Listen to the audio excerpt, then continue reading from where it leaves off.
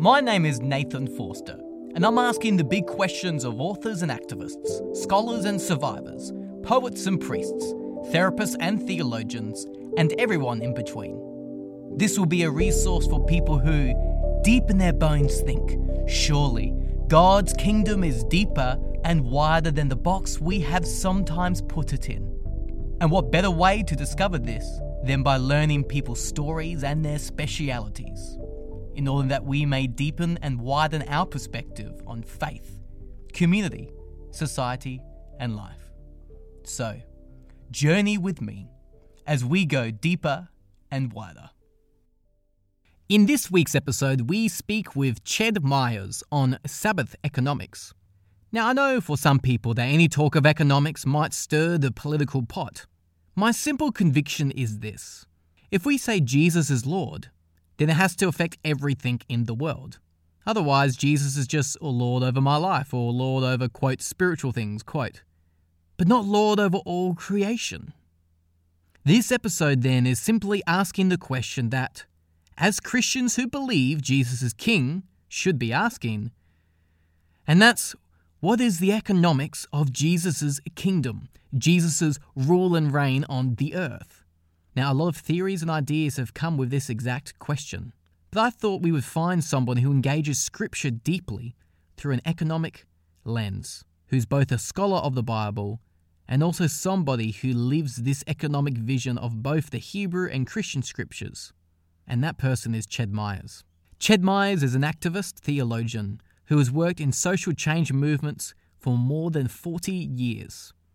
With a degree in New Testament from the Graduate Theological Union, he is a popular educator, animating Scripture and building literacy in and engagement with historic and current movements for peace and justice. His books include Binding the Strong Man, a political reading of Mark's story of Jesus, Watershed Discipleship, Re-inhabiting Bioregional Faith and Practice, and his forthcoming book, Healing Haunted Histories, a Settler Discipleship of Decolonization, which is written alongside his partner, Elaine Enns. He and his partner, Elaine, who herself is a restorative justice practitioner, both live in the Ventura River watershed in Southern California, where they co-direct Bartimaeus Cooperative Ministries. So here is this week's interview with Ched Myers as we talk about Sabbath economics, or what I call an economics of the kingdom of God.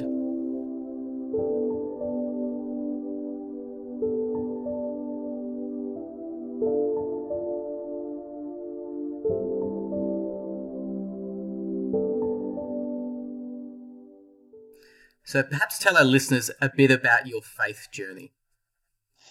Well, Nathan, I'm 65 years old, and I've been in walking in the faith for 47 years, which means I'm almost to my Jubilee year. I wasn't raised in the church. I grew up in Southern California, in the Los Angeles area. I encountered the gospel for the first time in the early 1970s, and shortly after that, encountered people who, I guess how I would describe them is that they were exegeting the gospel with their lives. They were great emissaries of the faith, and they were doing things that mattered. So in 1976 is when I really drank the Kool-Aid on a movement that we today call the Radical Discipleship Movement.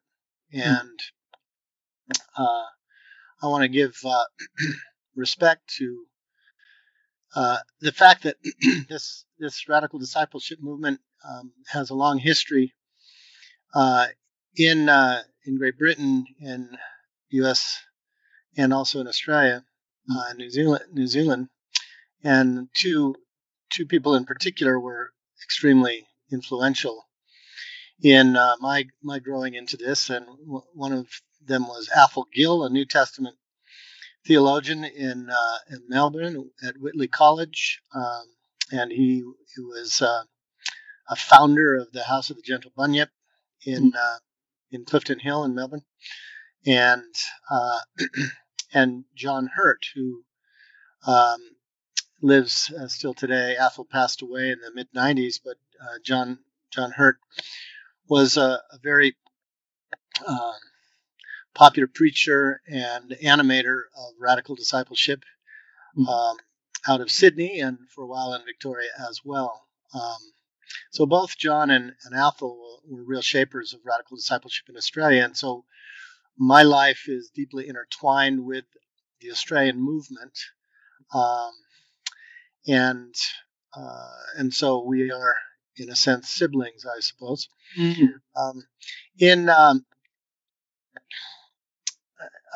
I worked quite a bit in the 80s and 90s as an activist.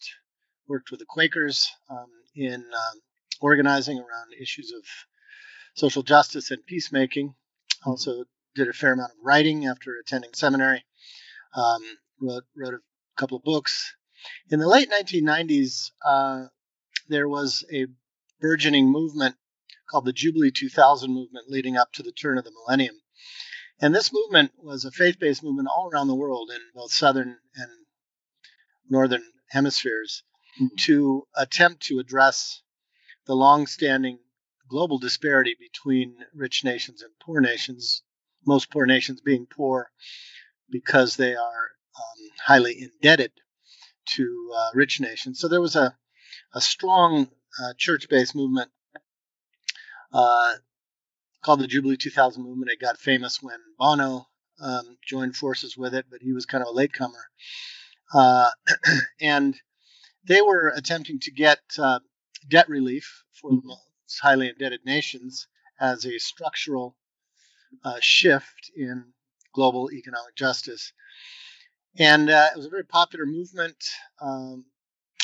And they asked me to try to distill some of the theological principles from Scripture for why Christians and others might be interested in these sorts of issues. And that's what led me to first collect some essays that had to do with what I call Sabbath economics in both Testaments. And so for the last 20 years, we've been promoting both the theological vision of Sabbath economics and also personal and political practices of it. So that's kind of a thumbnail sketch. For the last 20 plus years, we've worked out of our base in Ventura County, which is north of Los Angeles, and we run a small nonprofit organization called Bartimaeus Cooperative Ministries, and that out of this we do our organizing, our advocacy, and our education. And you mentioned the Jubilee 2000 and also your scholarship around distilling an economic vision from both testaments. So how would you explain what Jesus's economic vision is for those Christians who have never encountered something like this before?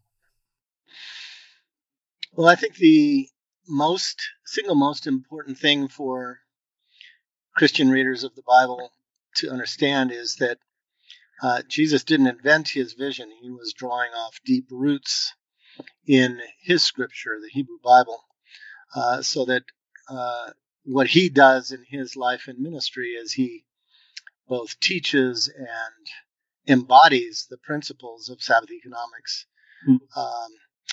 When Jesus goes into the wilderness and is surrounded by crowds who are hungry and marginalized, a story that's told in all four of our Gospels. And he feeds the multitudes in the wilderness. What is he doing? Well, he's really demonstrating, reenacting the vision of manna in the wilderness that we find in the book of Exodus 16. And in many ways, that is the root of the Sabbath economics vision. So if readers, a lot of Christians today aren't too literate in the left side of the Bible, but they will remember that the book of Exodus is a story about how slaves in Egypt experiencing extreme social and economic disparity, being on the bottom of that social pyramid, organize for freedom and eventually stage a walkout into the wilderness led by Moses. And once they have crossed through the Red Sea and gotten to freedom, the question that obviously faces them is, okay, so we're not in Egypt anymore, so what does that mean? Who are we and how do we live? And so the very first lesson of liberated Israel is articulated in Exodus 16, and that is the famous story of the manna. Now, the story of the manna is largely trivialized as a Sunday school tale by Christians and spiritualized, but really the story of the manna in the wilderness is a sophisticated catechism in socioeconomic equity. You might remember that Israel is instructed to gather this gift. So the manna is a symbol of divine generosity. It is the first lesson in cosmology, if you will, that Creator freely gives the resources of the earth to human beings and all other living beings as well. Our job is to gather it, and that is work. But the lessons of Exodus 16 have to do with the ethics of how we gather it. And there are three lessons outlined in Exodus 16. One is, you might remember, when you go out and gather, make sure that you don't gather too much. And also make sure that if you just gather a little, you have enough. So here, the first principle of manna economics is that there is such a thing as too much, and there is such a thing as too little. The second principle that Moses instructs the people in is when you gather it, don't store it up, because if you do, it will compost on you. This is an equally key insight because it mitigates against the notion that economics is all about accumulation. In fact, it's supposed to be about circulation, so that everyone has enough and no one has too little. So what we understand now is, in fact, these are two profound economic principles: the principle of enough for everyone and the principle of circulation versus accumulation. We'll also notice that both principles are diametrically opposed to the economic philosophy of modern capitalism. In modern capitalism, you cannot be too rich. And because we have an infinite tolerance for wealth, we also have an infinite tolerance for poverty. And hence we have a world with lots of rich people and many, many more desperately poor people. We also live under capitalism in a society where accumulation is, in fact, the golden rule. That is how we build personal wealth, and we compete against everyone else so we can accumulate the most for ourselves. So the vision outlined in Exodus 16 really is a profoundly different economic cosmology from the one that you and I have been socialized into. The third principle in Exodus 16 is the principle of keeping Sabbath, and that's, of course, the first time that the Sabbath as a communal discipline is introduced in Torah, in the 5 books of Moses. It is, of course, introduced as a creation principle in Genesis 1, but it here is an ethos for a community, and that ethos is 6 days a week you gather, the 7th week you don't. And this is a principle of limits. It's the idea that we are supposed to put parameters on our production and our consumption so that on the 7th day we can remember the first 2 principles and remember the Creator who gave us those principles. So it's the vision of Exodus 16, which I call Sabbath economics because it is a Sabbatary notion, then proceeds to be woven throughout the communal life of Israel through Torah, through the prophets. Mm.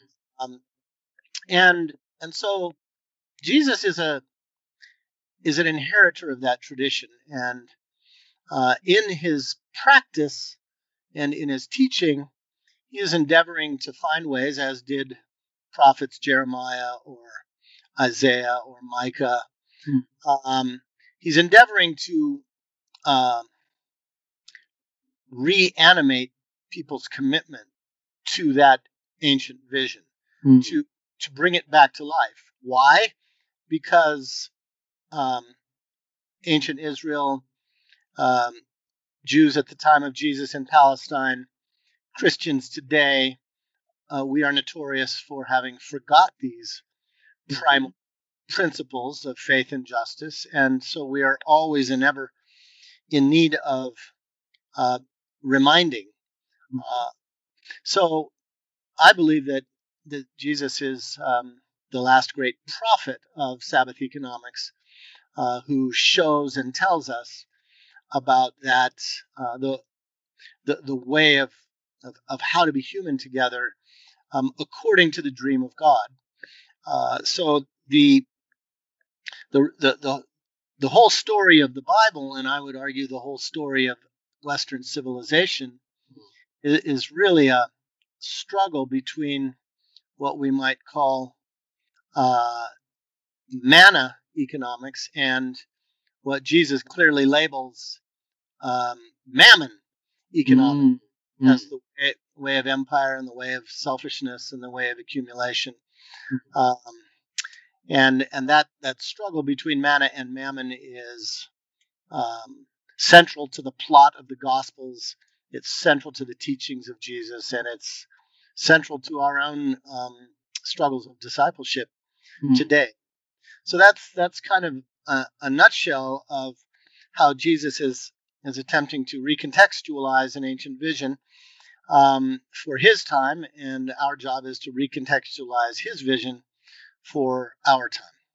And I know in your book, Binding the Strong Man, you certainly pull out particular stories, particular parables, particular moments where there is that economic undercurrent to the whole gospel and to Jesus's vision for the world. You talk about an example such as the calling of disciples to become fishers of men and many others. I was wondering if you can perhaps give us some examples of some of those classic stories or parables or Jesus's lessons that actually do show that economics is part of one of the central motifs of his vision. You know, one of my teachers, William Herzog, talks about Jesus' parables as, he says, you know, we've all heard the framing of parables as earthly stories with heavenly meanings. And indeed, I would say that that's been the hermeneutic position of a great deal of Western Christianity, particularly the pietist end of it and the evangelical end of it. The entire Bible is kind of an earthly story with heavenly meanings. But Herzog argues that we've gotten that exactly bass-backward, that in fact, parables in particular and the Bible in general is an earthy story with heavy meanings. So I think it's unfortunate to try to look at the Bible and say, well, gee, I wonder if there are economic strands that we can pick out here and there as if they're proof texts. I think the entire Bible is fundamentally economic because it's a fundamentally a story about human beings in the world. And human beings in the world are, by definition, economic. One of the biggest problems, both in churchly culture and in the way we approach the Bible, is the early Christian heresy called Docetism. Docetism was a belief that Jesus wasn't completely human, that he was really a spirit being and wasn't fully flesh. Because in antiquity, it was scandalous to imagine that God could become fully flesh. Well, of course, Orthodox Christians would contest that. We would argue that the ancient confession, fully human and fully God, means to argue that Jesus was completely and fully human, and therefore completely and fully an economic being, because we can't be otherwise. If we eat, if we create waste, if we work, if we exchange goods, and all of us do, we are economic. So it's not a question of whether the Bible is economic. It's a question of how these stories are economic. And that's what Sabbath Economics endeavors to try to help reframe or reread these texts. So you mentioned the story of the call of the disciples, and call of disciples in our earliest gospel, which is Mark's. It's kind of interesting that of all the people Jesus could have decided to build a movement with, he would choose people who were at the bottom of the social economic pyramid in the particular decade in which he is living and ministering, which is the second or third decade of the first century of the Common Era. Now, we know from sociological and archaeological studies of Roman-occupied Palestine that the fishing industry on the Sea of Galilee had been structurally adjusted by the Roman Empire, essentially to create an industry of food for export. And those structural adjustments had meant that peasant fishermen, of whom James, Andrew, and John were examples, had really fallen into poverty because their formerly sustainable way of subsistence fishing had been completely transformed by taxes and tariffs and control of surplus and control of markets by the elites, both the Herodian elites and the Roman occupiers. So the first thing to note is that Jesus decides to build his movement not from the top down, but from the bottom up, starting with the most vulnerable, not unlike Gandhi, not unlike Martin Luther King, who I think were inspired precisely by Jesus' example. And what does he ask those fisher people to do? He asks them to become fishers of people. Now, of course, this is a beloved evangelical phrase. Follow me and I will make you fishers of men. And we imagine in our docetic consciousness that he means that we go out and try to save souls one by one. Whatever else that says about us, it bespeaks of our illiteracy in the Hebrew Bible, because Jesus is alluding without mistake to the 8th century prophets who often used the metaphor of fishing to critique the disparity between rich and poor in earlier empires. So in Amos chapter 4, Yahweh, the prophet warns that Yahweh will haul away the rich like sardines to judgment. The time is surely coming upon you who oppress the poor and crush the needy, when they shall take you away with hooks, even the last of you with fish hooks. That's Amos 4. Jeremiah 16 speaks of God sending out for many fishermen in order to catch the wayward people of Israel, specifically those who have polluted the land with idols. Ezekiel 29 is a rant against Pharaoh, denouncing the empire's delusion that it owns the Nile River.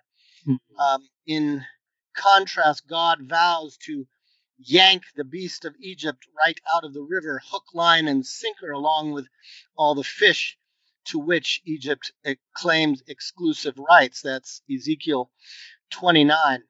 And a fourth text from the prophet Habakkuk really could capture the lament of the hard-pressed first-century fishermen that Jesus was organizing with, about how the empire is emptying their marine resources. Habakkuk 1, verses 14 to 17 reads, "You have made people like the fish of the sea.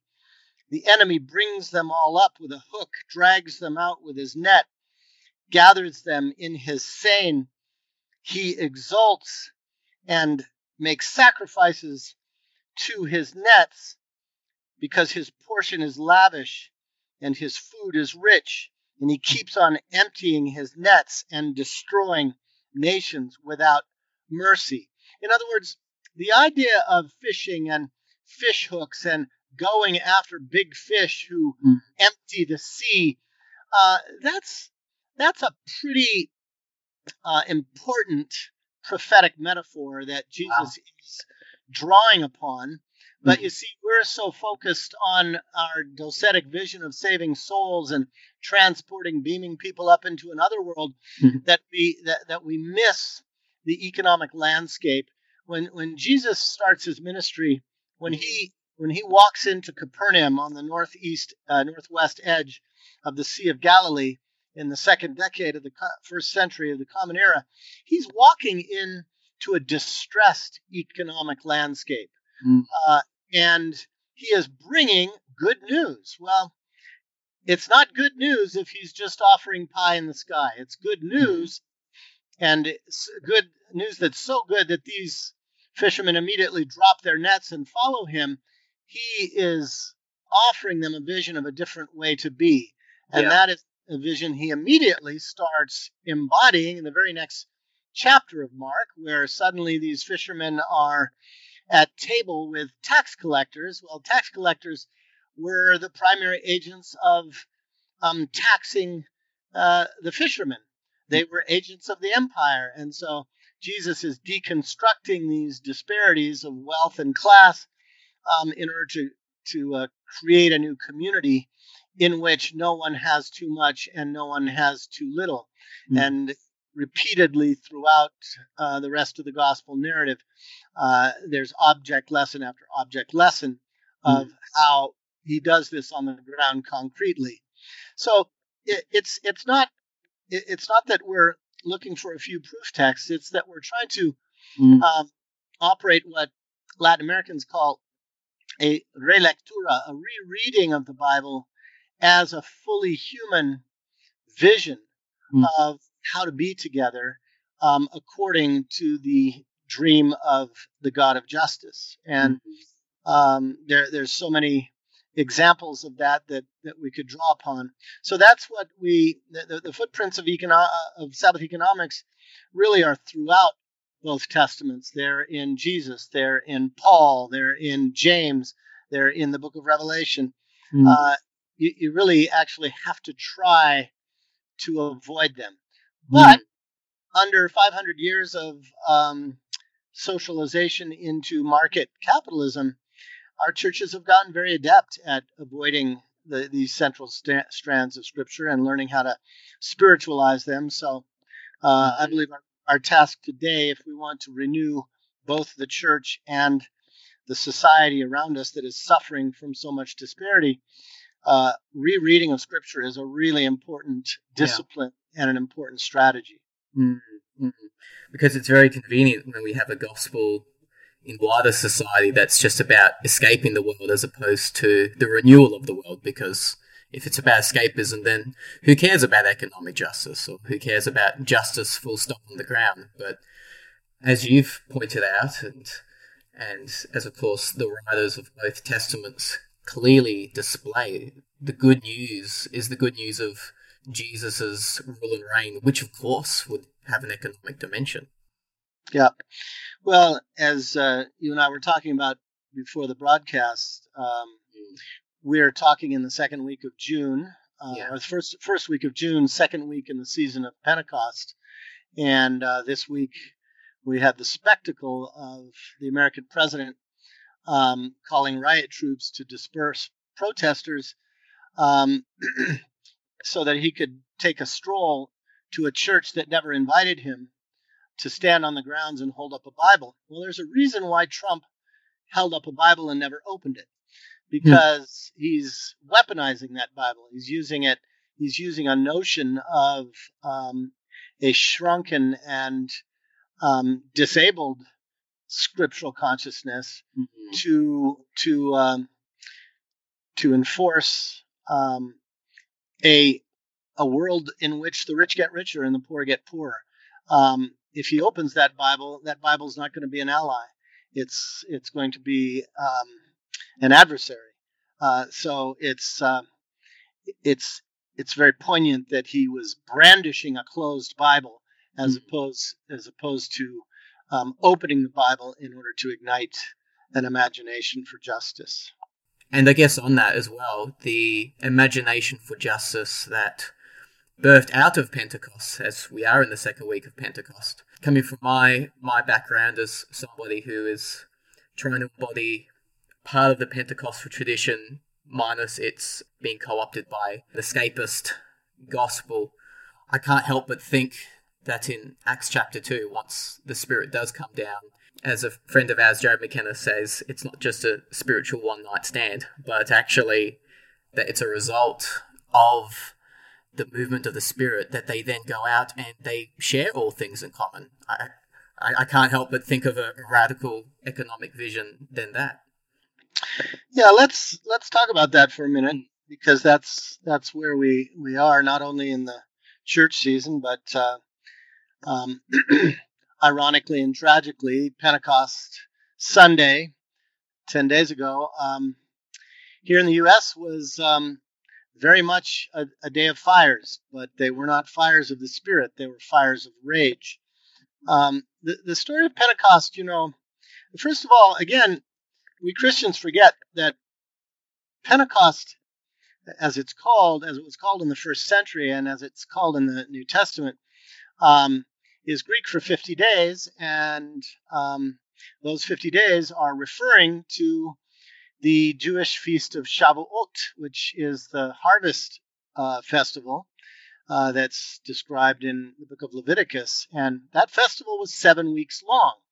7 times 7 equals 49, right? Those are Jubilee numbers. So Leviticus 23:15, when it's describing the Feast of Weeks, or Shavuot, describes it like this: from the day after the Sabbath, from the day on which you bring the sheaf of the offering, count off 7 weeks, until the day after the 7th Sabbath, 50 days, hence Pentecost. Then you shall present an offering of new grain to the Lord, right? This is offering the first harvest back to the giver, the great creator. Now, the instructions for the book, for the Feast of Jubilee, which is not an annual festival, as is Shavuot, but a 7-year festival, or a 49-year festival. Listen to the description of the Jubilee. You shall count off 7 weeks of years, 7 times 7 years, giving 49 years. And you shall hallow the 50th year and proclaim liberty throughout the land to all its inhabitants. And of course, in the biblical Jubilee, slaves are freed, the homeless are returned to their homes, and debts are forgiven. So the Shavuot, or the Feast of Weeks, is just the annual recommemoration of the Jubilee Sabbath economics vision.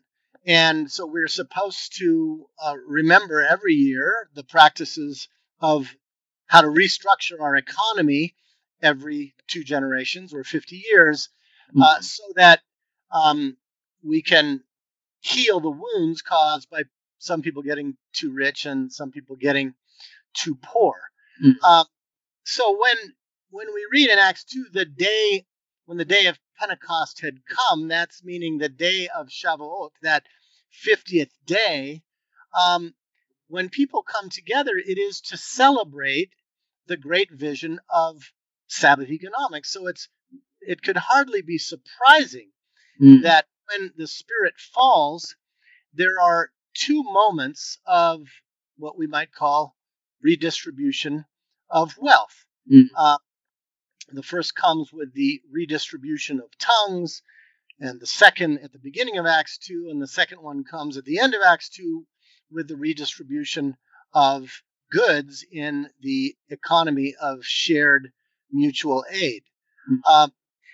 The redistribution of tongues is a redistribution of cultural power, right? Everyone hears the gospel in their own language, right? Language is a form of identity, of dignity, of cultural power.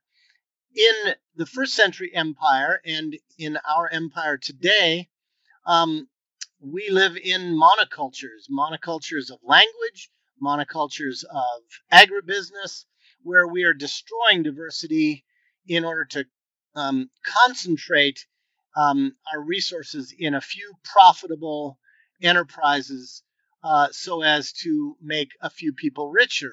That's the disaster of monoculture. And what is the beginning of Acts 2 doing? It's revisiting God's ancient judgment on the Genesis archetype of imperial monoculture, namely the Tower of Babel.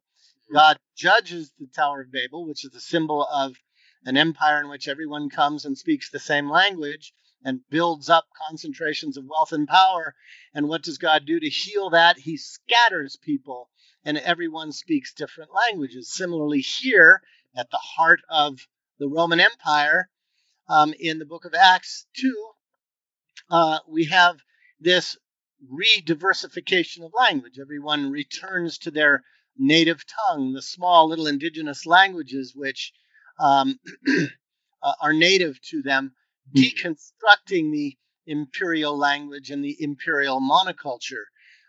So that is a kind of redistribution at the beginning of the falling of the Spirit. And of course, the end of Acts 2 is the equally famous community of sharing. The same verb is used there, diamerizo. It means to redistribute. So just as cultural power was redistributed, so economic power is redistributed very specifically in Acts 4:34 and following, so that everyone has enough. So this is one of the many reminders that Sabbath economics is not a marginal note in the biblical tradition, but indeed right at its center. So that the very birth of the church, the very first iteration of what it means to be followers of Jesus in our world, what's the first lesson? It's the same lesson as it was to Israel in the wilderness. It's the economics of enough, it's the redistribution of power, and it's the celebration of being a community of Sabbath economics. Which shouldn't really surprise us, like in terms of the first thing that God will say in the wilderness, and then the first thing that the Spirit would do to the early church would be economics, because of course, the more I reflect and the more I think about it, I can't help but think how all of our lives are bound up to how we order ourselves economically in the world. Like, if you think about other social injustices, how much they're so intertwined to, well, do people even have enough to get food on the table? And if they don't, well, of course they're going to act in ways that aren't for their benefit or the community's benefit. Like, I can't help but think it's all economically intertwined. Well, it is, and it's important to realize that when we talk about economics, we're talking about the fact that we live in a world where there are truly different economic visions. We live in a economic cosmology, as I said, where we have this infinite tolerance for poverty and indeed for destitution. People die on our streets, particularly in the United States.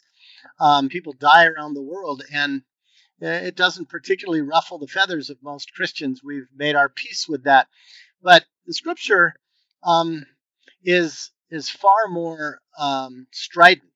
Deuteronomy 15 is one of the many other reiterations of Sabbath economics, and there the command says, "There will be no one destitute among you." Now that phrase is exactly echoed in Acts 4:34. Once everything was distributed, there was no one destitute among them. Now this is a vision. Do we still even bother to try to take seriously the vision of a world where no one is destitute? I think certainly most first world Christians have given up on that vision, the vision of God, the vision of Jesus, the vision of the early church. But if we want to be followers of biblical faith, then we can't give up on that vision. And it is central to our discipleship to figure out, both personally and politically, how to be in a historic struggle against destitution. And here we are again talking in early June.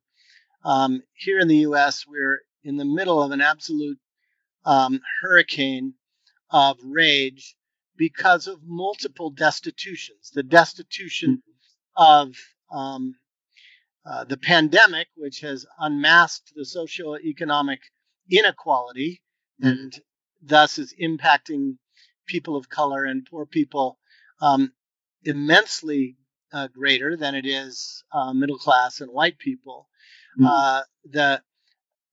A related virus, the virus of racism, which is expressed through the murder of black men in the streets by our police, most recently Brother Floyd, which has incited this rage, this long lingering rage, because it's just another latest in a string of episodes in which people of color are being incarcerated disproportionately, killed disproportionately in the streets. That too is a virus. One black preacher called it not the COVID-19 virus, but the 1619 virus. 1619 was the year when the first African slaves were brought to the shores of America, and we commemorated the 500th year of that just last year. So we're dealing with COVID-19, we're dealing with 1619, and we're dealing with an economy which makes it almost impossible for poor folk and marginalized people of color and low-wage workers to survive the other pandemics.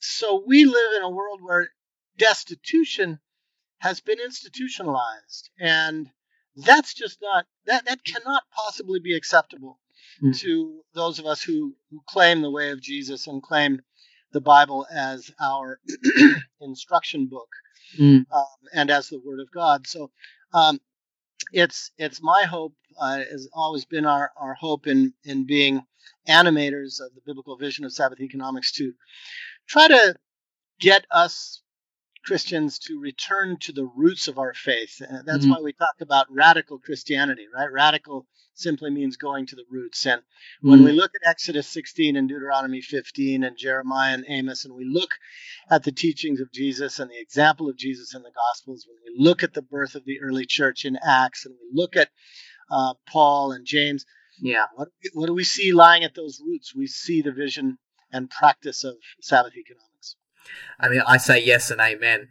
I imagine, though, some of my listeners, they often hear the talk of like dismantling capitalism and things like that.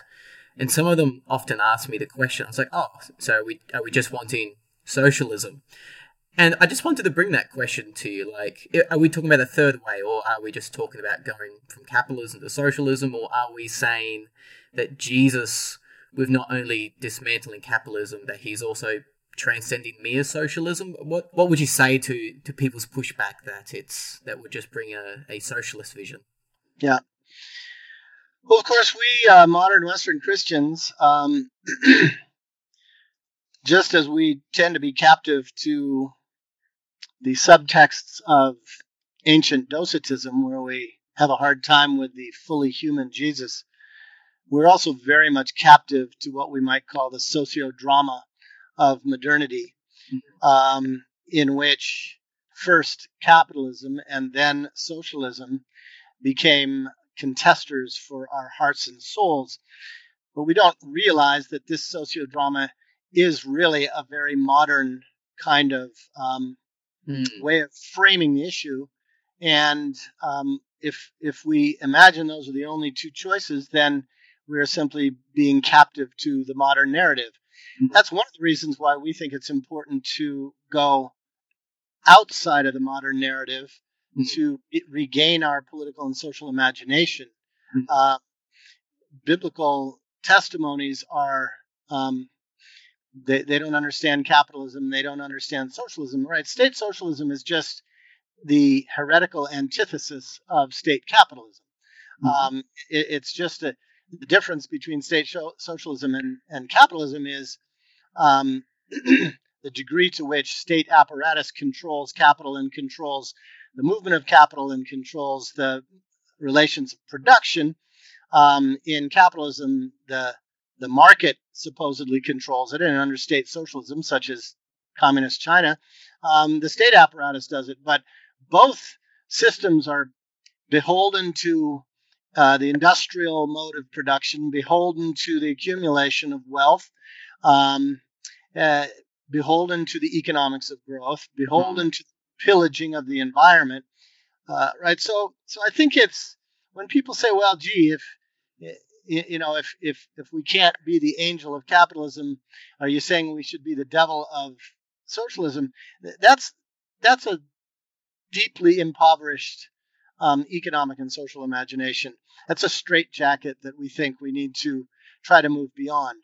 Now, some of the 19th century critics of capitalist systems had a great deal to say about what was wrong with emerging industrial capitalism.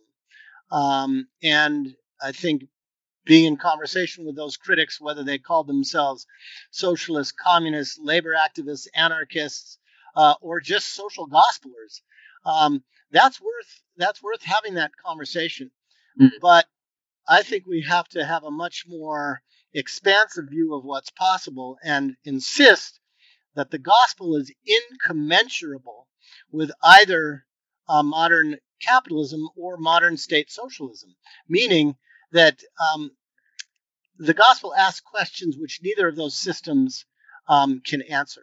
Mm. And so, in my opinion, we've got to work inductively to figure out how we can think and imagine and live differently in the shell of a world which is under that straitjacket.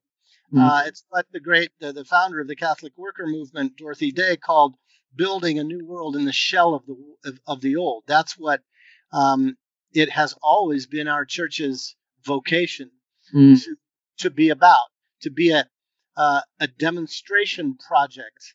That was the metaphor used by the great Baptist radical Clarence Jordan in the United States, who defied Jim Crow racism in the 1940s and Cold War capitalism in the 1950s to build an interracial cooperative farm in the Deep South, and to do so based on the gospel. There are so many, he said, we've got to be about building demonstration projects, not just talking about it, but trying to embody it so that folks can see and respond differently. That's how the church has always grown at its best. Again, not from the top down, but by embodying in our own communities the values that we speak of. So, in our Sabbath economics work, we try to get people to start rebooting their imagination at the level of what we call household economics. Household economics actually themselves tend to run against the grain of capitalism, because we, in a household, whether it's a small household or a larger family household or an interfamily household, what do we tend to do? We tend to work cooperatively in our labor. We tend to share our capital. We tend to produce collectively and cooperatively. We tend to consume collectively and cooperatively. And it would be unthinkable to live in a household where someone is starving and someone is feasting.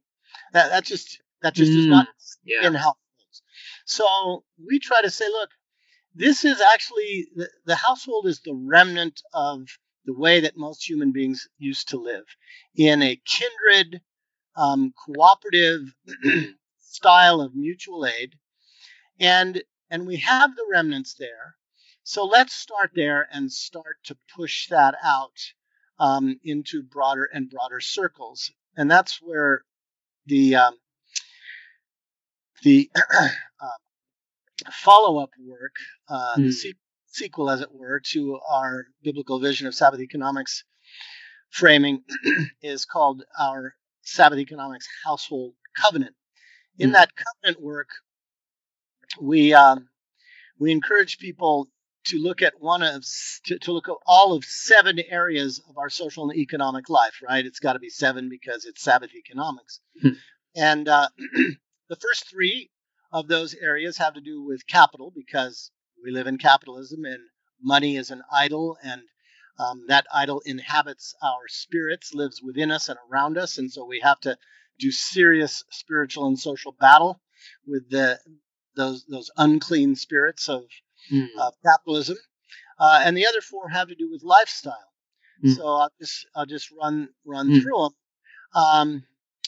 The first set of issues we invite Christians at the household level to look at is, what do we do with our surplus capital? First of all, how and why do we have surplus? And secondly, if we do, what do we do with it? Do we just give it to corporate banks so Wall Street bankers can get richer? Or do we make that surplus capital available to others who are poor precisely because they do not have excess capital? So it's a question of how do you invest? How do you bank? How do you circulate your own surplus in ways that helps build the beloved community? The second question is, how do you deal with negative capital, which is to say debt? Are you beholden to debt? If so, why? How can you deconstruct debt? How can you build communities of cooperation to use surplus capital in one space to relieve negative capital in another space? Because indebtedness is such a politically and socially paralyzing condition for people. And the third area is, how do you work charitably? Who do you give to, and how do you give strategically and relationally? Do you just kind of close your eyes and write a check? Do you allow the nonprofit industrial complex to determine where your charitable dollars go, or are you creative and local in your giving? So those first 3 areas of the Sabbath Economics Covenant have to do with how we handle our money. The final 4 lifestyle areas are, how does our lifestyle impact the environment? So what kind of ecological footprint do we have, whether it's fossil fuels or plastics, or how we build, how we consume, and that brings us to the 5th area, which is consumption, which in a consumer society is always a challenge. How do we reduce our consumption? How do we be more modest in our consumption? How do we consume locally? How do we consume responsibly?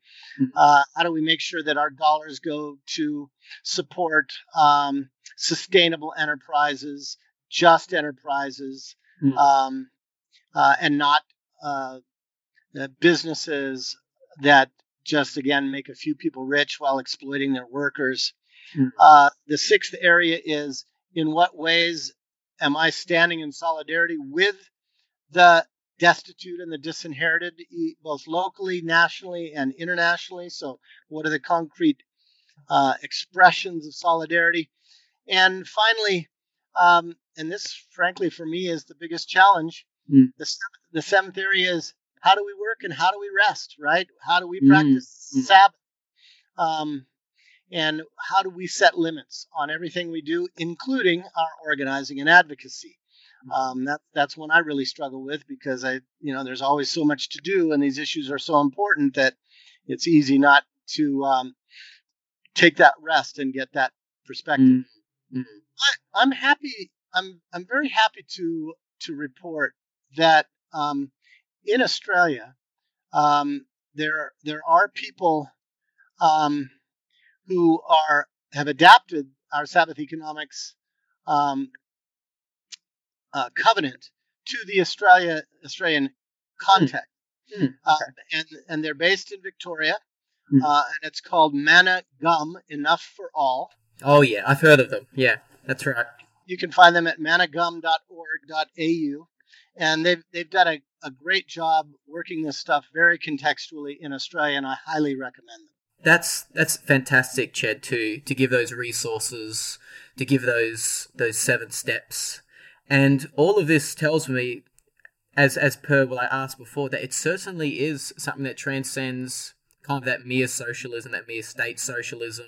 It certainly dismantles capitalism.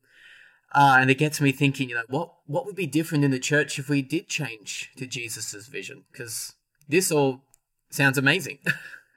Well, and by focusing on as a starting point, as a focalizer for Sabbath economics in the household, we don't mean to suggest that there are personal solutions to all the really complicated political and economic problems, because that's a fallacy that is already too well entrenched among evangelicals. What we mean to say is, at the level of household economics, that's the place where my life and the life of my family concretely intersect with the systems and structures of global capitalism. So that's the place where I exercise my agency, where I make important choices, where I practice the catechism of Sabbath economics, which is both an inward and an outward journey. It has to do things that are very personal, and also has to do with things that have political implications. But to do that at the household level is to gain traction and to become empowered, to then broaden the scope of household Sabbath economics, to broaden it to my church community, to my congregation, to my group, to my friendship group, to my neighborhood, to my social organization, to my city council. That's how we begin spreading out this vision, showing it and telling it, but we always are grounded in actual practices. So we're not waiting for the great revolution before we change how we are with one another. The revolution begins now, and it spreads outward from that ancient base of being family together. That metaphor of being family together was a central metaphor for the early church. That's why the Apostle Paul used kinship language. That was not language that anybody else in antiquity ever used, because in antiquity they understood that if you call someone brother or sister, that morally obligates you to treat them as kin, which means you can't compete with them, you can't exploit them, you can't ignore them. And so by using kinship language, the early church was precisely saying, we are spreading this revolution until the whole world begins to understand that we are, in fact, kindred under God. That, of course, is the great vision of the Bible. And it's an economic and social vision, not just a spiritual one. So our belief is, and I know Managum would agree, is that by practicing Sabbath economics, we begin to spread and seed this antibody to the virus so that healing can spread. We often, Nathan, compare it to 12-step recovery work, and I think it's a good analogy that we are working on our own addictions, and we're working at the family and household level on our addictions, and we understand it's a lifelong journey, and we want to spread that defection from addiction, not just to private addictions, but to the public addictions of racism and militarism and greed that infect our body politic. So that's the vision, and I really hope that your listeners will check out Managum as a curator of this vision in the Australian context, and certainly they're welcome to find us at bcm-net.org here in the States, where you can find some of these resources as well. We think this is not only a way to respond to the social and economic crises amidst which we dwell. We think this is the key for the church recovering its identity as church. Yeah. And so for us, this is a necessarily theological project. It's a necessarily spiritual project, and it's a necessarily ecclesial project. And we're we're so glad that you expressed interest to hear about it, because we think it's really fundamental to your vision of trying to go deeper and wider in the Australian context. Thank you, Ched, and thank you so much for those resources as well. And thank you so much for your time and for your witness as well in the world. I'm so thankful for the work you have done, are doing, and are going to do. And this has just been a wonderful conversation that I hope gets turned into action as well.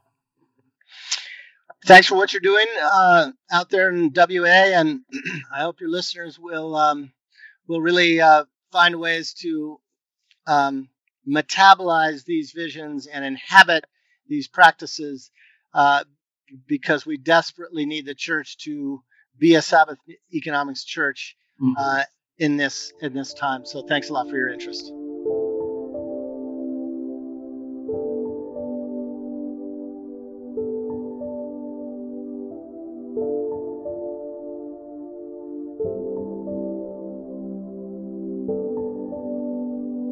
Well, that was this week's episode with Ched Myers. To find out more about the work that Ched Myers engages in, then visit him at chedmyers.org. Also, check out Bartimaeus Cooperative Ministries at www.bcm-net.org. If you like what you listened to today, then please subscribe to this show, leave a review, and share with your friends. To follow my work, find me on either Facebook at nathan.forster or Instagram and Twitter at nathan_forster, or find me at nathanforster.com.